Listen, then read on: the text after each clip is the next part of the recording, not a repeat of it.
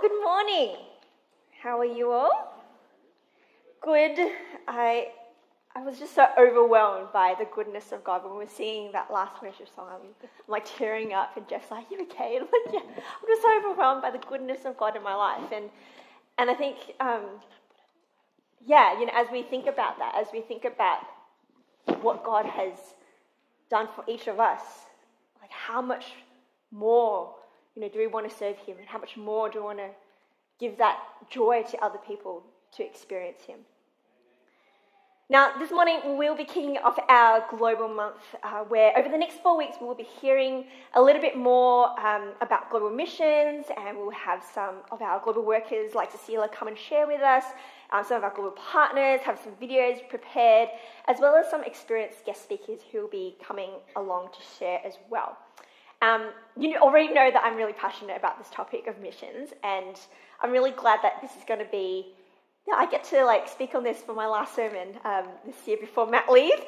When God laid this message on my heart, it was quite heavy. I did wrestle with it, but I thought, whatever, I'm just going to go out with a bang.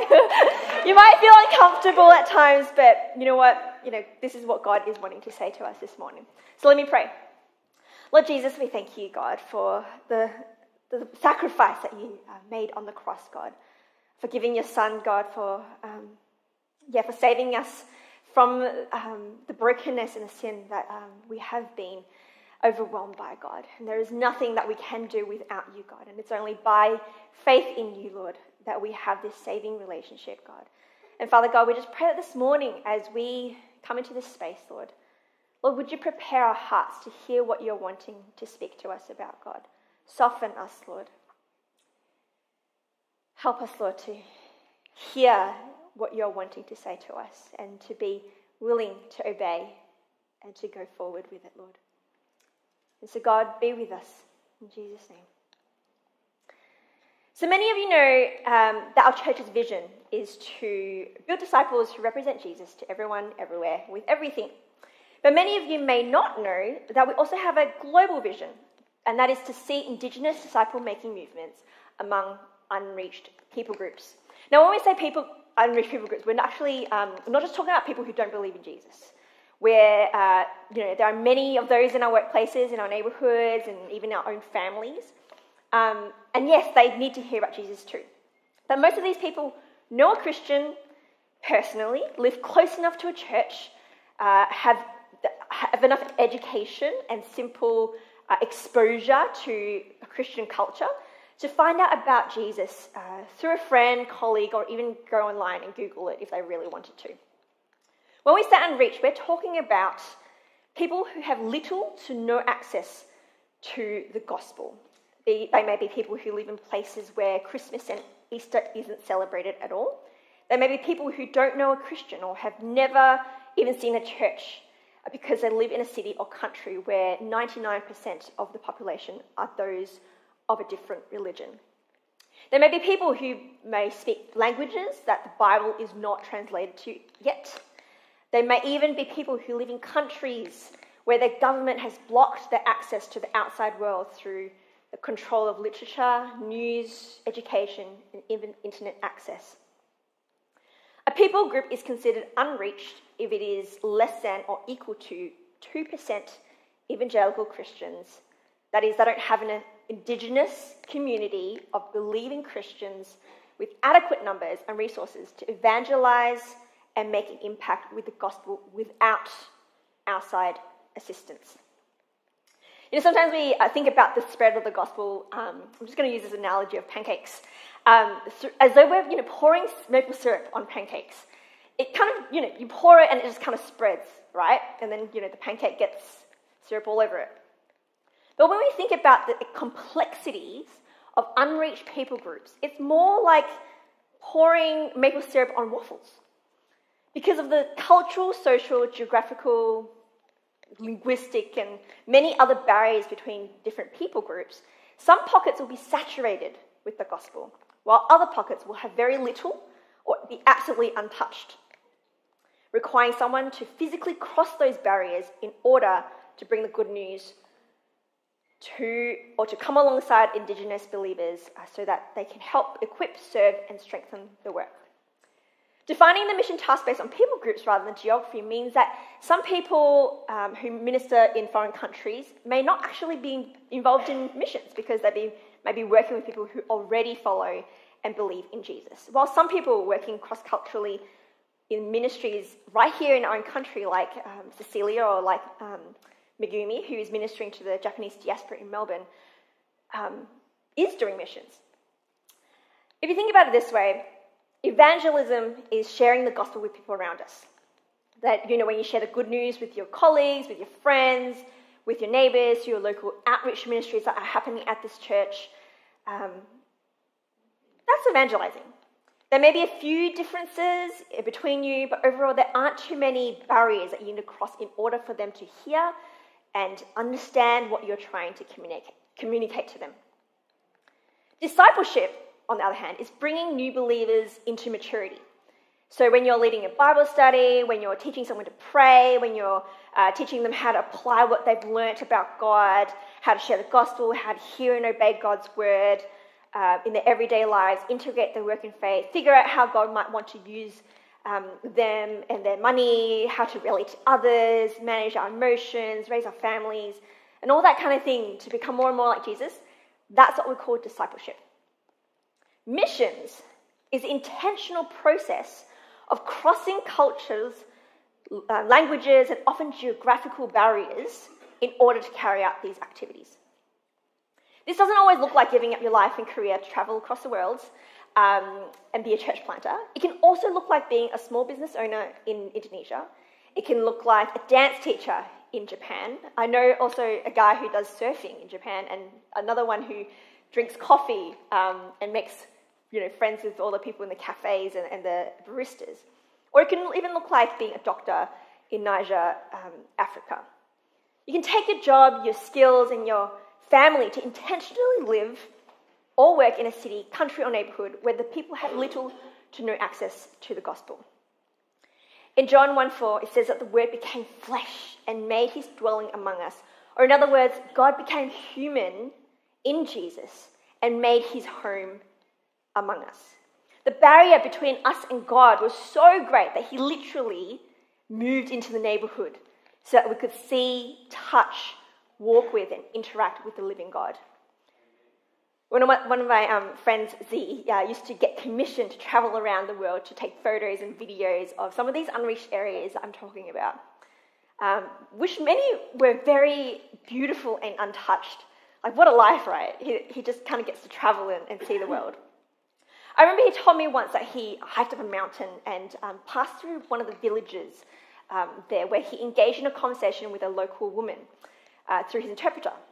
But when he asked whether she knew Jesus, she replied, "Jesus? No, he doesn't live here."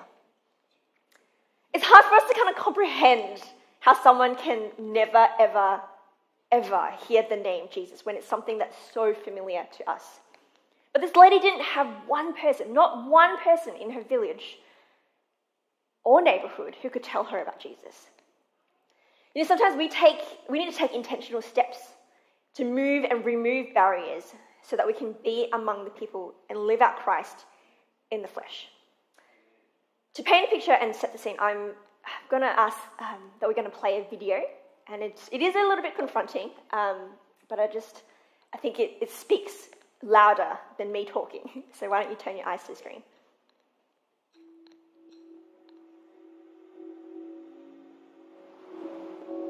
$3.2 billion. That is the number of people who have never heard the name of Jesus. They live in a place where they will grow up, live their lives, and die without ever hearing his name. Let that sink in. 3.2 billion.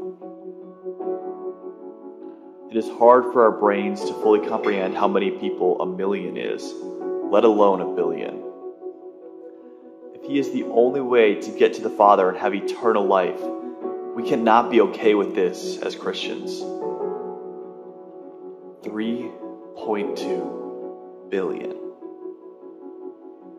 If they never hear about Jesus and his saving work on the cross, they're going to go to hell. It is a reality that we try and hide ourselves from. Romans 3:23 and 6:23 say this really well. For all have sinned and fall short of the glory of God, and the wages of sin is death. For what can be known about God is plain to them, because God has shown it to them. For his invisible attributes, namely his eternal power and divine nature, have been clearly perceived ever since the creation of the world. And the things that have been made, so they are without excuse.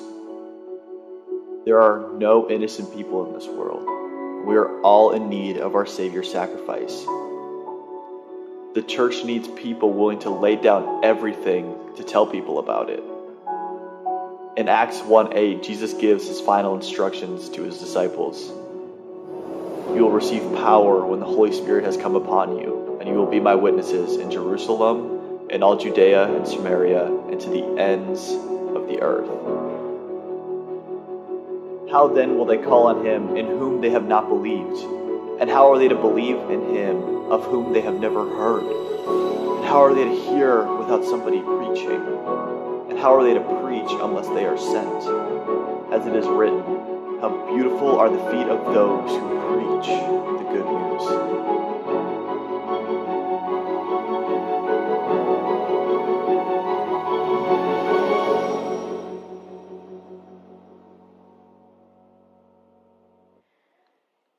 3.2 billion. Confronting, isn't it? In the Gospel of John, Jesus says that he is the way, the truth, and the life. And no one can come to the Father except through him. Not a way, as in one of many ways, but the one and only way. For everyone has sinned and we all fall short of God's glorious standard. Yet God, in his grace, freely makes us right in his sight. He did this through Christ Jesus when he freed us from the penalty of our sins. For God presented Jesus as a sacrifice for sin. People are made right with God when they believe that Jesus sacrificed his life, shedding his blood. There is salvation in no one else. God has given no other name under heaven by which we must be saved. For the wages of sin is death, but the free gift of God is eternal life through Christ Jesus our Lord. For everyone who calls on the name of the Lord will be saved. But how can they call on him to save him unless they believe in him? And how can they believe in him if they have never heard about him? And how can they hear about him unless someone tells them? And how will anyone go and tell them without being sent? That is why the scriptures say, how beautiful are the feet of messengers who bring the good news. The gospel is good news. Fantastic news, terrific news, extraordinary news, life-changing news. As there is hope and life and freedom in Christ Jesus, who saved us by the blood he shed on the cross. But the gospel is not all rosy. If there wasn't sin, brokenness, eternal death, and separation from God, we wouldn't need saving. I'm not saying that we should go around telling people that they're going to hell if they don't believe in Jesus, because I'll probably shut you out before you get to speak any further. And if you are doing that, I'll probably be the first to smack you. But as Christians, we need to wrestle with some of these realities. They're difficult, they're confronting, but it's necessary. Because what you really believe about salvation will determine how seriously you take the Great Commission to go and make disciples of every nation and every other thing that Jesus taught. Jesus doesn't rescue us so that we can be nice Christians and people who come to church week after week, be encouraged and blessed and enjoy the warm, fuzzy fellowship of one another on a Sunday and then get our free pass and ticket to heaven. He saved us from sin and eternal death and gave us a new and greater purpose for our lives. To live and serve him. To bring his name glory by revealing and serving him revealing Christ to every tribe, people, nation, and tongue, discipling them, baptizing them, teaching them to obey what Jesus taught us. Have you ever cried for the lost? Prayed in anguish for those who are yet to know Jesus? Have tears rolled down your face as you sit with and listen to someone share about their brokenness because they are already living in hell on earth without knowing the hope that we have in Jesus? Because I have. I was so desperate for God to use me, to do something useful out of me, that in my sin and brokenness, I prayed for him to break my heart for what breaks his. Sin, addictions, injustice, brokenness, refugees, human trafficking, abuse, domestic violence, idol worship. I've cried about them all. But God doesn't just want us to cry about these things. He wants us to take action and do something about it. You know, when I was on short-term mission to Taiwan, I remember the missionary host told us, you know, after everything you've seen, after everything you've heard, after everything you've experienced, I don't need you to be gandong, which is to be touched. I need you to 行动, which is take action. Do something about it. That is what every Christian is called to do. What breaks your heart? What has God put in your heart? Because the Great Commission is not just a suggestion. It's not just a nice suggestion for those who care. And if your view of calling and your theology and understanding of salvation and your reasoning excuses you from meaningful participation in God's redemptive plan, then you have already wandered away from God's purpose for your life. People always used to say to me, oh, it's so good that you can know what God's will for your life is at such a young age. Guys, it's literally in the Bible. Every single Christian should know what God's will and purpose is for their lives. To live for him, to serve him, to bring glory to his son's name and revealing Jesus Christ to all the nations. The hardest part of that is working out what that looks like specifically for you. And then being faithful and obedient to him in that. What does that look like in your workplace? What does that look like in your neighborhood? What does that look like at your school, through your hobbies? What does that look like with the skills and resources that he has given you? Throughout the Bible, God is at work through his people in two different ways. Centripetal, which is what some people call the attractive or attractional model, which is to come and to see. That is when we live our lives in such a way that people are attracted to it and ask us, what makes you different? In the Old Testament, Israel's role was to be a light to the nations, to live their lives in such a way that the nations around them could see the true and living God and are attracted to their lives and their God. One such story is found in 1 Kings 10, when the Queen of Sheba heard of Solomon's fame, which brought honor to the name of the Lord. She came to test him with hard questions. She arrived in Jerusalem with a large group of attendants and a great caravan of camels loaded with spices, large quantities of gold and precious jewels. When she met with Solomon, she talked with him about everything she had on her mind. Solomon had answers for all her questions. Nothing was too hard for the king to explain to her. When the Queen of Sheba realized how very wise Solomon was, and when she saw the palace he had built, she was overwhelmed. She was also amazed at the food on his tables, the organization of his officials, and their splendid clothing, the cupbearers, and the burnt offering Solomon made at the temple of the Lord. She exclaimed to the king, "Everything I heard in my country about your achievements and wisdom is true. I didn't believe what was said until I arrived here and saw it with my very own eyes.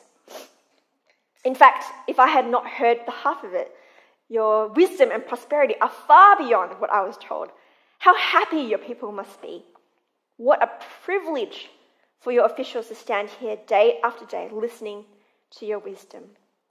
Praise the Lord your God, who delights in you and has placed you on the throne over Israel because of the Lord's eternal love for Israel. He has made you king so you can rule with justice and righteousness.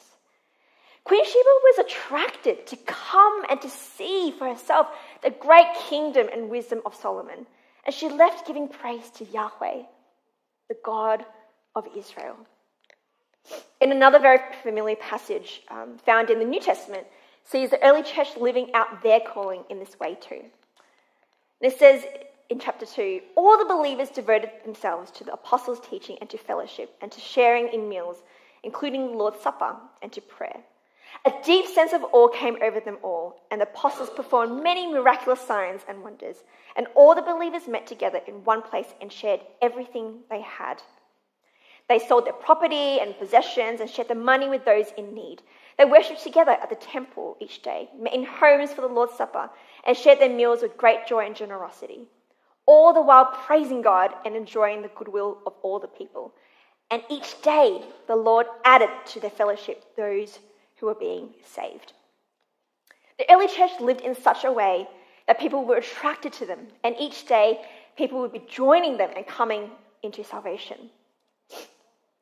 And then there's a centrifugal, or the go and tell model, where people of God, such as Paul and Barnabas, went out, travelled and moved from place to place in order to witness and tell people about the living Christ.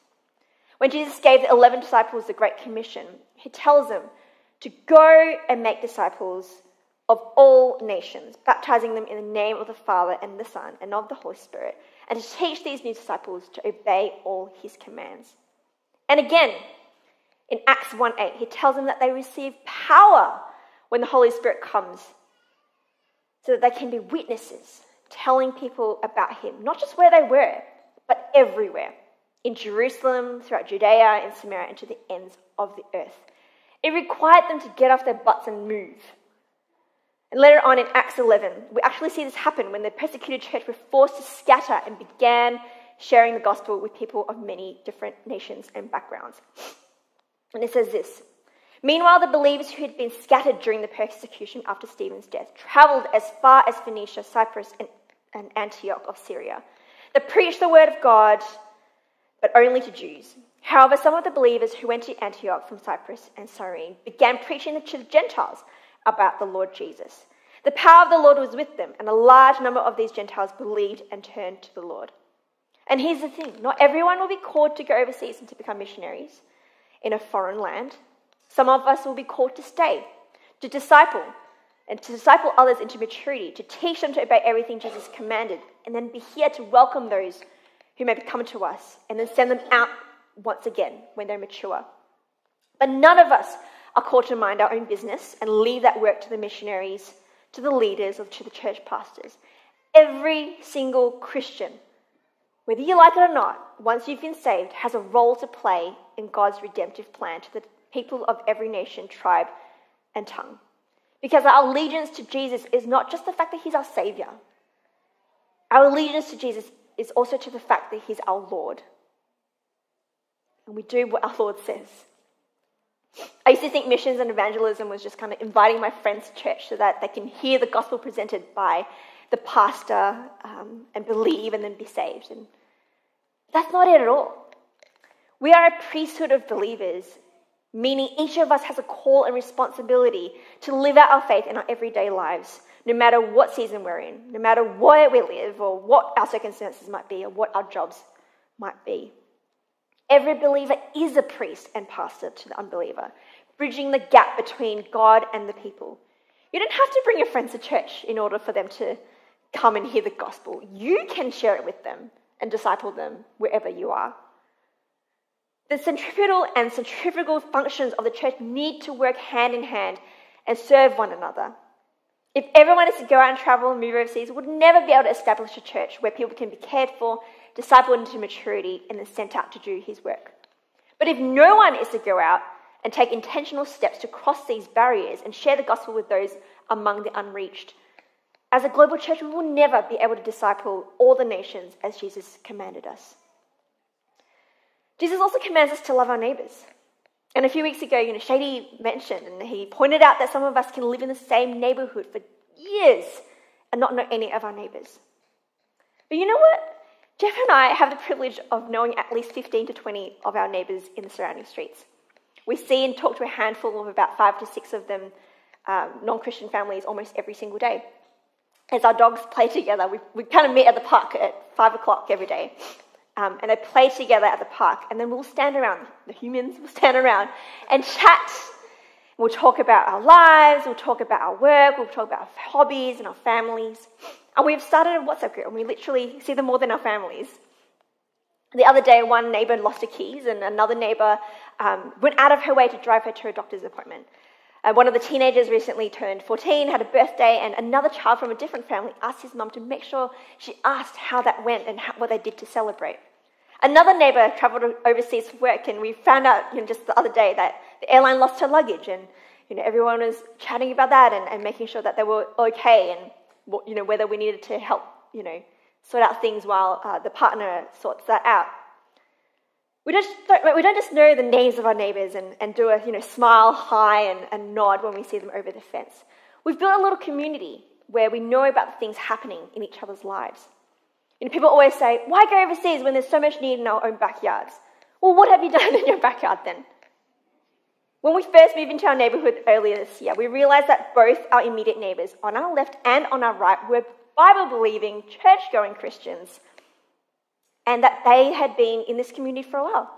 But in Australia, 9 out of 10 people will personally know a Christian friend, a Christian neighbour, a Christian colleague, or someone who can tell them about Jesus. But when you move to some parts of Asia and the Middle East, that number drops to almost less than 1 in 10. Less than 1 in 10 people in these areas will know a Christian who they can ask about Jesus.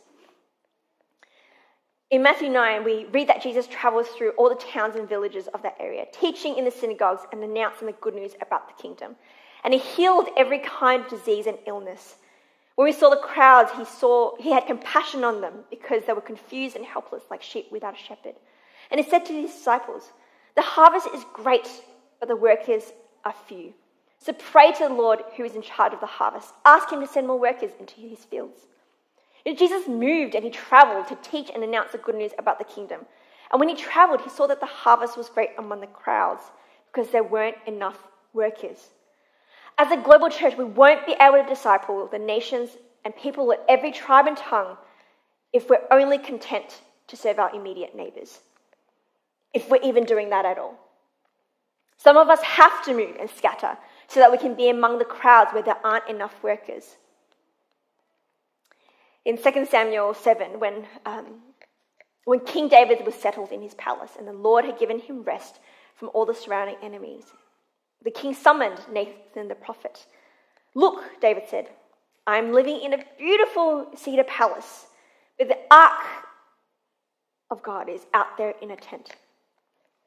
Before the coming of the Holy Spirit, the ark was like a gold chest that carried the presence of God in the Old Testament, where people had to carry it with them everywhere. And Nathan replied to the king, go ahead and do whatever you have in mind, for the Lord is with you. But that same night, the Lord said to Nathan, go and tell my servant David, this is what the Lord has declared. Are you the one to build a house for me to live in? I have never lived in a house from the day I brought the Israelites out of Egypt until this very day. I've always moved from one place to another with a tent and a tabernacle as my dwelling.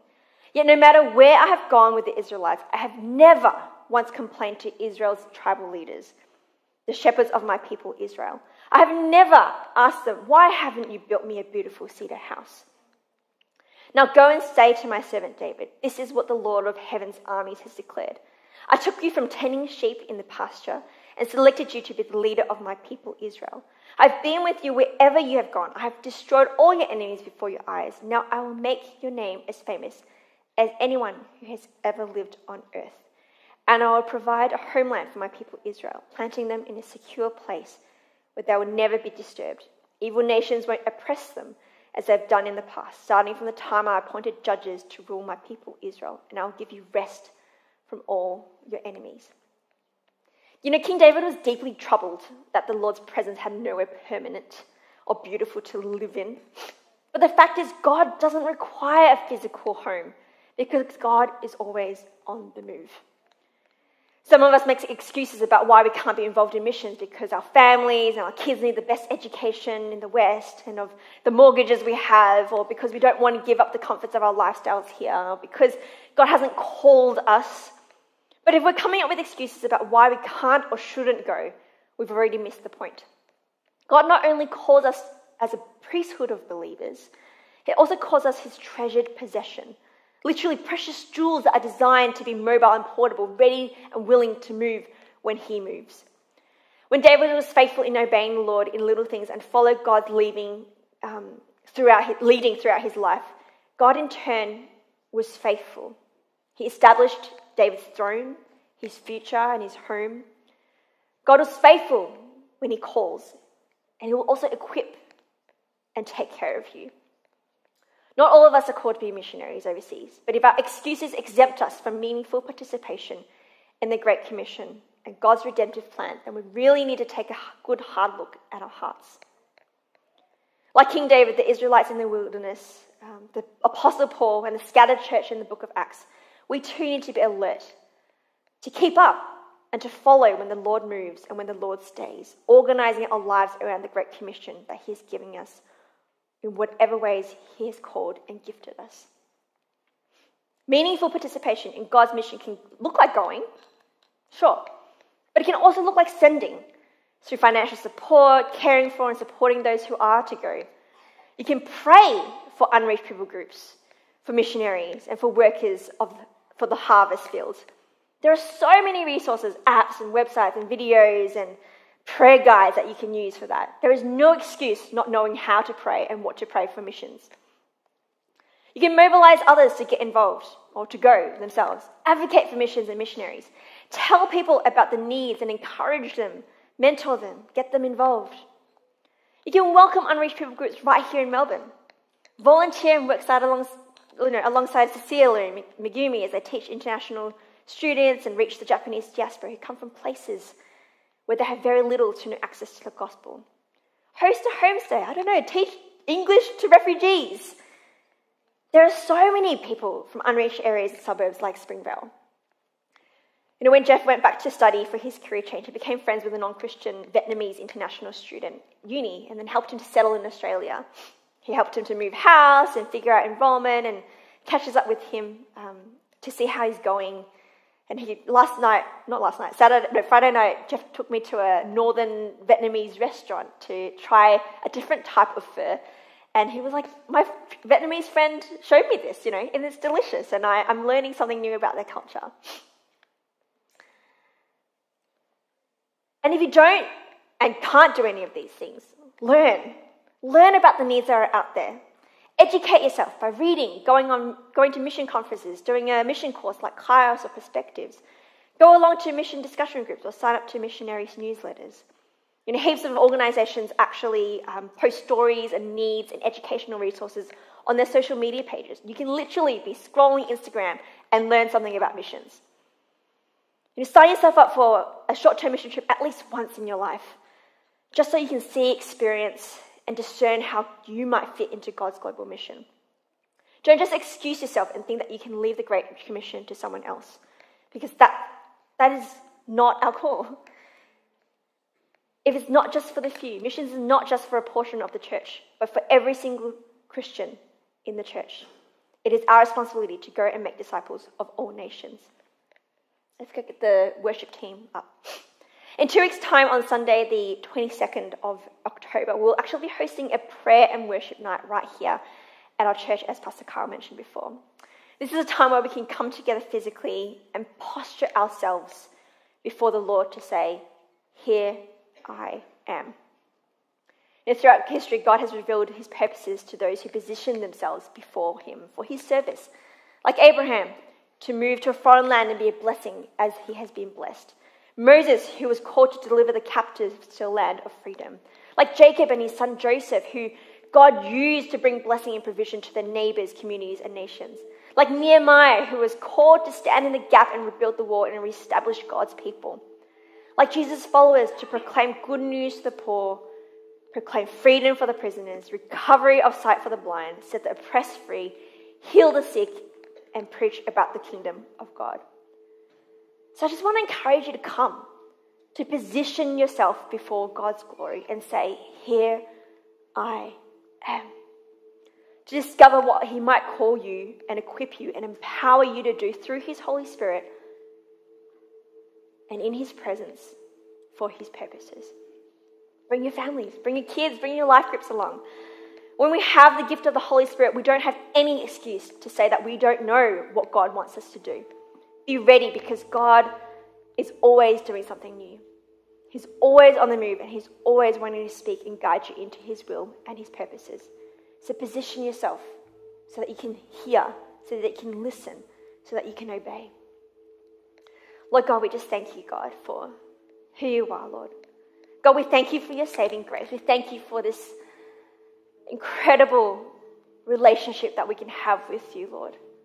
But we also know, Lord, that there are billions and billions of people out there who are yet to know you, who are yet to hear this good news that we have hope, even though there is still brokenness. We have hope for our sins. We have hope for the pain that we are experiencing in this life, God. And so, God, would you use us? Would you speak to us? Would you call us, Lord? Would you send people from this church, God, to go to the nations and to be the workers in these harvest fields? God, we need you, Lord. God, they need you, Lord. So, Father, we just pray, Lord, that you would use us, that you would move us, God, that you help us, Lord, to overcome our fears so that we can be useful for you. In Jesus' name.